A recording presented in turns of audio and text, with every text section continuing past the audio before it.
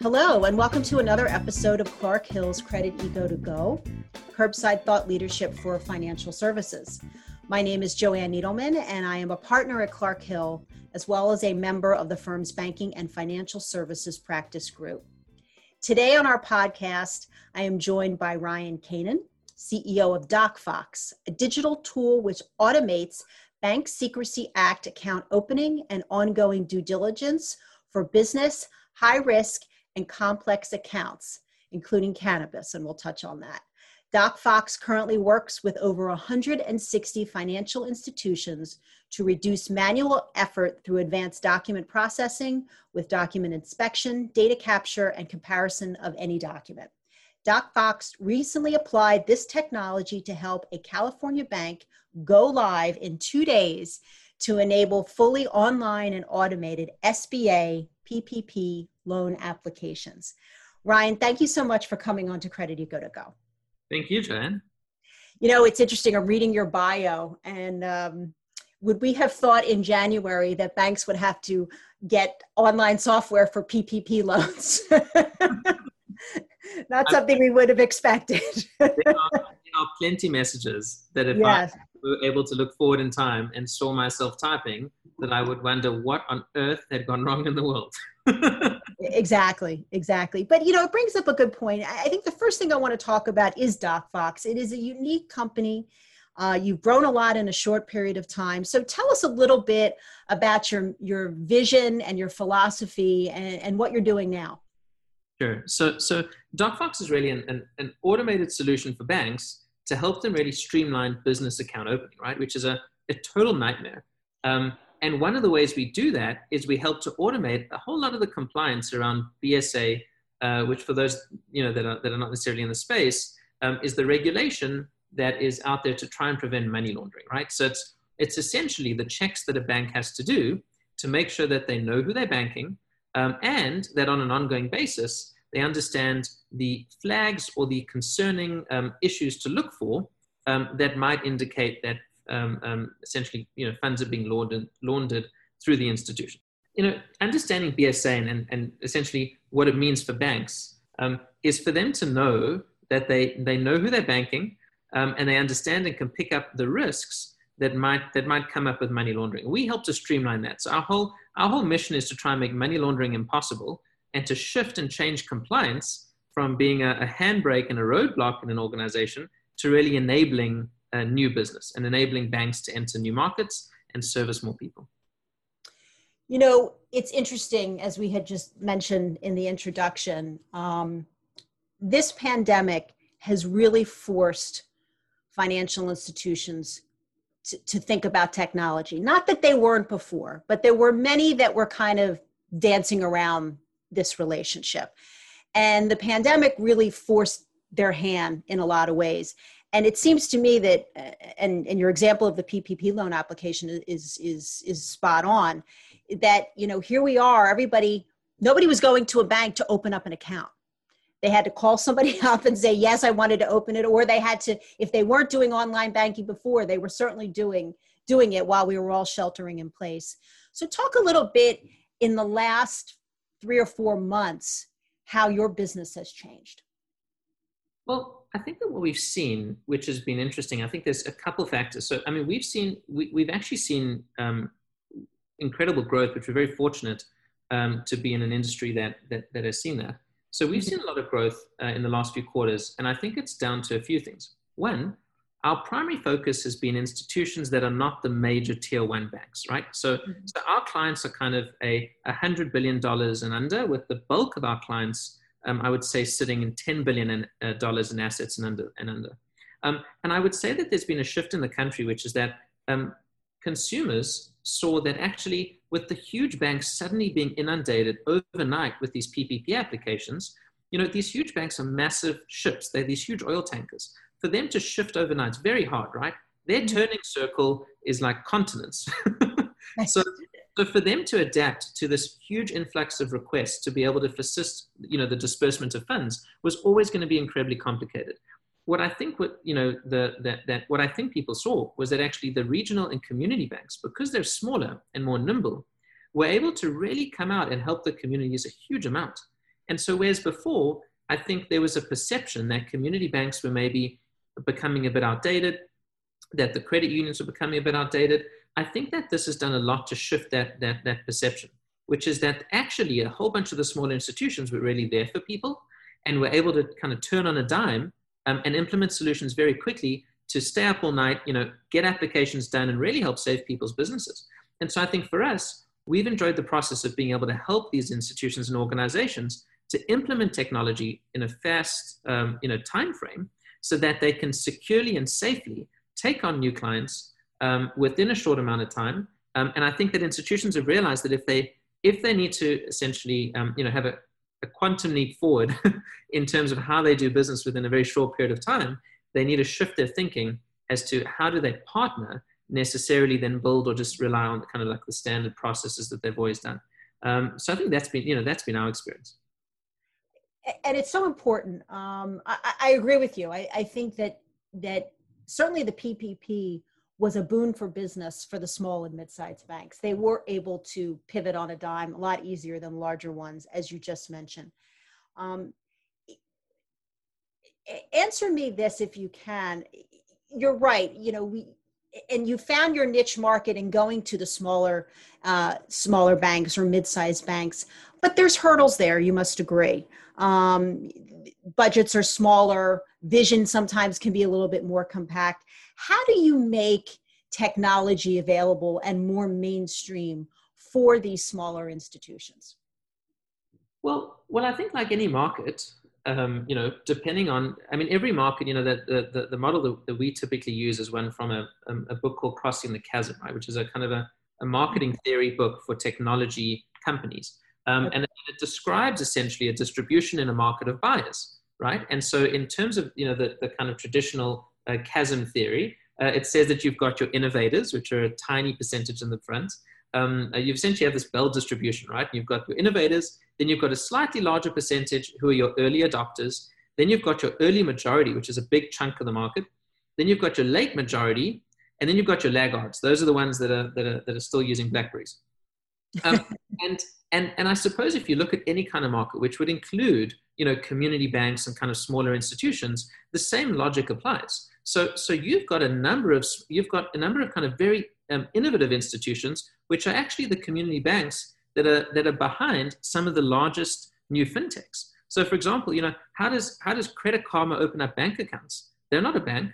They're using a small community bank, right? How does Robinhood function? Well, Robinhood, which is one of the fastest growing fintechs, is leveraging a community bank as their backbone.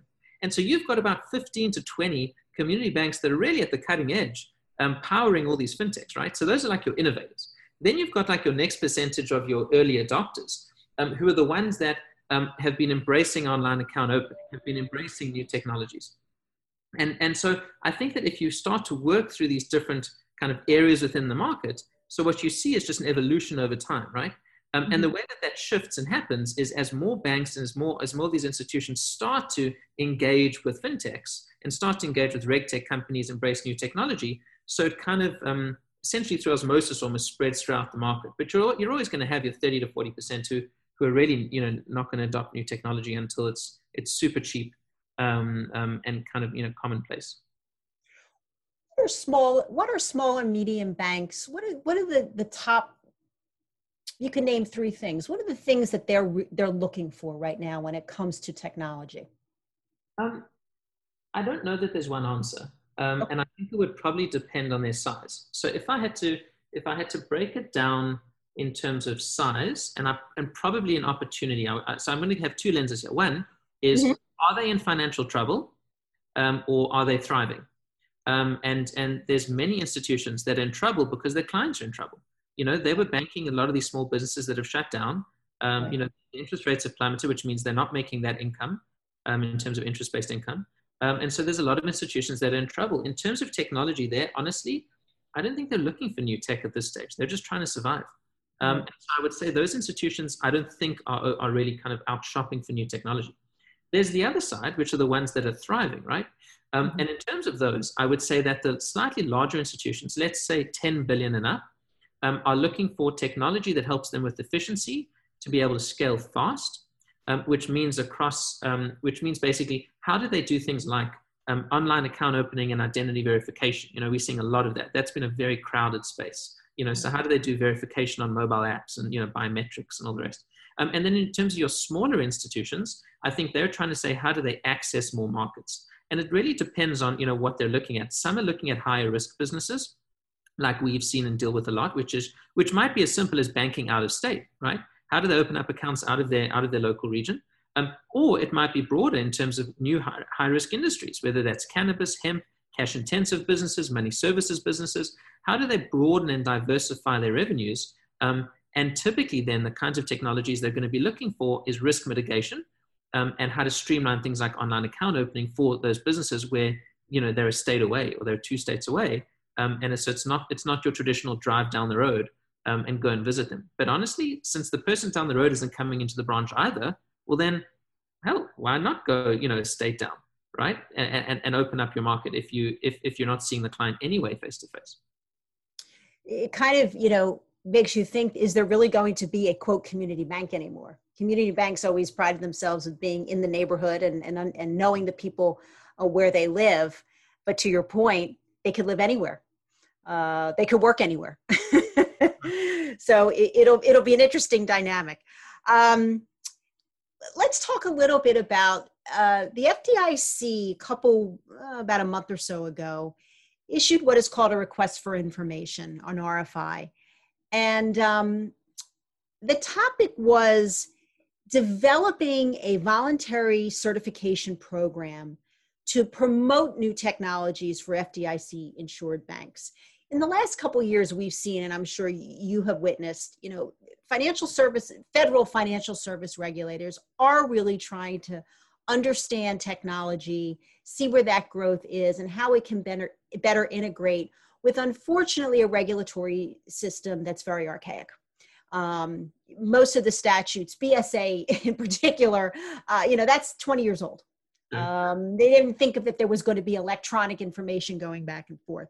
Right. But I thought that seeing this RFI and reading it, I thought it was interesting. And I would love to hear your take on what opportunities you think that presents for fintech and bank partnerships. Well, look, I mean, I was really excited to see it. And I think that the FDIC seemed to break it down into 2 major areas, right? The one they spoke about was model validation. That was the one part of it. And so, seeking to essentially create standards for different models. I know they mentioned one of the big focuses was in lending, which is certainly not my expertise, but makes a lot of sense intuitively. And the other side was around vendor due diligence. Like, how do we make it easier for financial institutions to have a consistent way to perform vendor due diligence, especially if they're smaller and they don't have procurement departments, as a larger institution might. So it's probably helpful to break it down between those 2. So I would say that the model validation piece I love, because one of the things that we see is across all the institutions, there's a huge amount of inconsistency around their risk frameworks, around their internal policies. And because so many of the acts, like you mentioned in terms of BSA, are left up to interpretation, which in many ways is understandable, by the way, because you can't have a set framework for everybody, right? Because the reality is that the banking landscape is so diverse, depending on state, depending on client base. So it is important that there's room for interpretation. But I do think that having model validation, which I think is localized to different industries, to different geographies, I think will be incredibly helpful and beneficial, both for fintechs to be able to support financial institutions, but also, for financial institutions to get greater clarity, such that they're not necessarily, we get asked all the time for advice and assistance on how to structure, how banks can maybe structure their risk policies. And we're not a law firm. We're not a compliance consultancy. We typically partner with many, and we end up referring them in. But that speaks to a need, right? And that demonstrates a need to me. On the due diligence side, I think it's really helpful because I can tell you right now, as a SaaS product, as a software provider, I would, we anyway have to go for, kind of certifications out there, whether, the fact that we're SOX certified or looking out for different standards that can give our clients comfort. But we take it very seriously. So if the FDIC had a certain framework that we could say and self-certify against and say that we comply with, I think it's fantastic because I think it gives the bank, some guidance as to say, what are the things you ought to be checking for? And I think the smaller the institution goes and the less resources they have, the more beneficial that is. I mean, I thought it was a great move, and I was pretty excited to see it. I am too. It's going to be interesting to see the comments, and I hope it doesn't take them too long to put this program together. Unfortunately, regulators, their timelines are a lot different than ours. But I agree with you. I can't let you go without talking a little bit about cannabis, because as you say, you know, one of the successes of your company is working with high risk accounts. I don't think you can get any more high risk than cannabis banking. It was interesting. So I'm in Pennsylvania, and yesterday the governor announced that he's going to recommend that cannabis be legalized for recreational use. We have it as medical use as most states now. And Texas has done that. A couple other states have done that. And that's just been because of the result of COVID. State budgets are just, you know, blown into pieces. They have money troubles, and they need to raise revenue. And it seems that everybody's now starting to step in line and realizing that cannabis can be one avenue in which revenue can be generated. But as you know, it's very difficult to bank cannabis. And I would like to hear from you, you know, how your product has helped banks and where you see banks maybe more embracing the idea of banking these businesses and offering financial services to them under the circumstances. So there's a couple of reasons why a bank might start banking cannabis. Broadly speaking, there's two. The one is the revenue opportunity, you know, that they see in their particular market. And the other is usually out of community concern, which is about saying, how do we, one, help local businesses to actually get bank accounts? Otherwise, it becomes very hard for them. Or and two, how do we just look after the security of our community? Because they want to get cash off the street, right? And so those are typically the two main reasons, and often it's, you know, the two combined. The challenge is that if you're a community bank, you don't typically have a high-risk banking portfolio. I mean, there are some certainly that we work with, and there's some larger institutions we work with who have experience with high-risk bank accounts. But, you know, some of these institutions don't even have very complex business accounts. So the step up from from only ever dealing with, you know, small, you know, sole proprietorships to jumping to, you know, incredibly complex, you know, high-risk, cash-intensive organizations it's a quantum leap in compliance in terms of what it's required, and typically would require an entire division within a bank, right, where they may have teams of 10, 15, 20 people just focusing on this. So what we help to do, and we do this across all institutions, is I just don't believe that people should be bogged down doing admin that can be automated through computers and software. And so what we do is we take away a whole bunch of the admin of checking documents, checking information, reaching out to clients for additional documents and data, you know, going and doing online searches and background checks, etc. And we automate and streamline it such that we can reduce human error, but also so that we can allow BSA departments and bankers to spend time really applying their discretion. Because honestly, there's no silver bullet around this stuff, right? The secret actually is that community banks are very well placed to apply discretion, because boy, do they know their market, and boy, do they know their clients. And so there's no one better to be able to spot suspicious activity than those that truly and in a very close fashion really, really know their customers, which means our sole focus at DocFox is to remove their time from checking documents and managing folders and making sure they've got everything and, you know, making sure the names match up. We can automate all of that so that they can really spend their time applying their discretion, you know, on accounts. So that's really how we help them, and at least a taste of, you know, some of the thinking, at least in terms of the motivators for going into the space. It's fascinating. And I think you're going to be busy in that area in the next year. I just think that more states, as I say, hungry for tax revenue, hungry for revenue in general, are going to be looking for ways to expand legalization. And while it's great, you know, I always say great, but we haven't really touched the banking issue. I feel like calling the Pennsylvania governor saying, great idea, but what's your Department of Banking going to do about it? So I wish you a lot of luck with this, Ryan. I think your product is really onto something, and it's certainly going to expand as technology expands post-COVID. So thank you so much for your insight. But before I let you go, I ask some things of my guests for coming onto the podcast. And the first is we always ask our guests for their to-go experiences while they were sheltering in place, since this is a to-go theme podcast. And do you have a experience you'd like to share with us?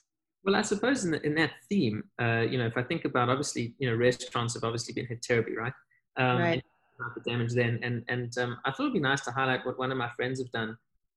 He has a business that essentially does corporate food delivery, right? So they would package meals and deliver them to different corporates, and obviously they ended up having a whole bunch of extra capacity.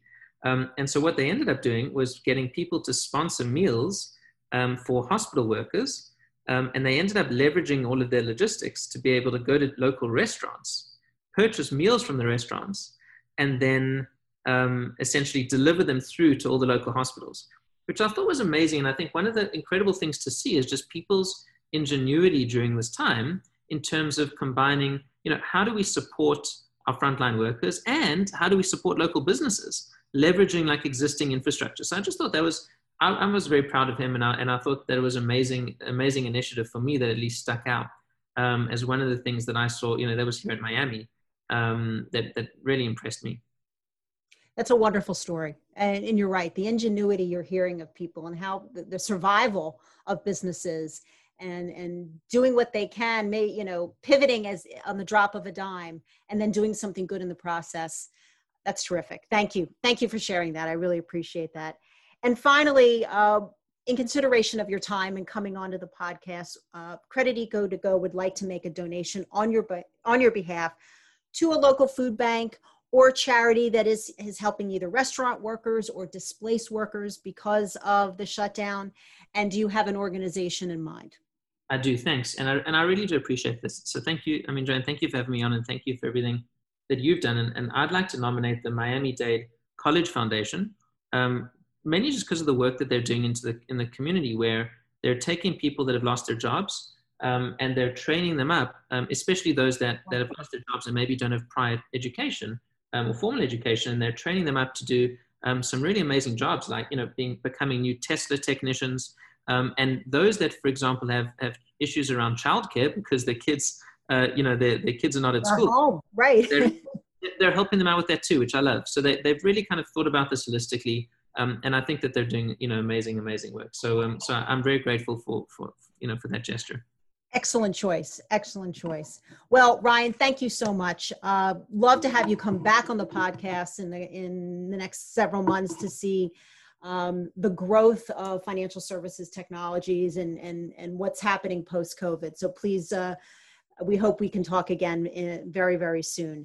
Thank you to our listeners for joining the podcast today. For more information about Credit Eco to Go, about our podcasts that we've recorded and future podcasts, please go onto my bio page at clarkhill.com or to my LinkedIn page. All episodes of Credit Eco to Go can be found on Buzzsprout and Spotify. If you'd like to be a guest on the show or have ideas for future show topics, please email us at creditecotogo@clarkhill.com. Thank you, be well, and stay safe.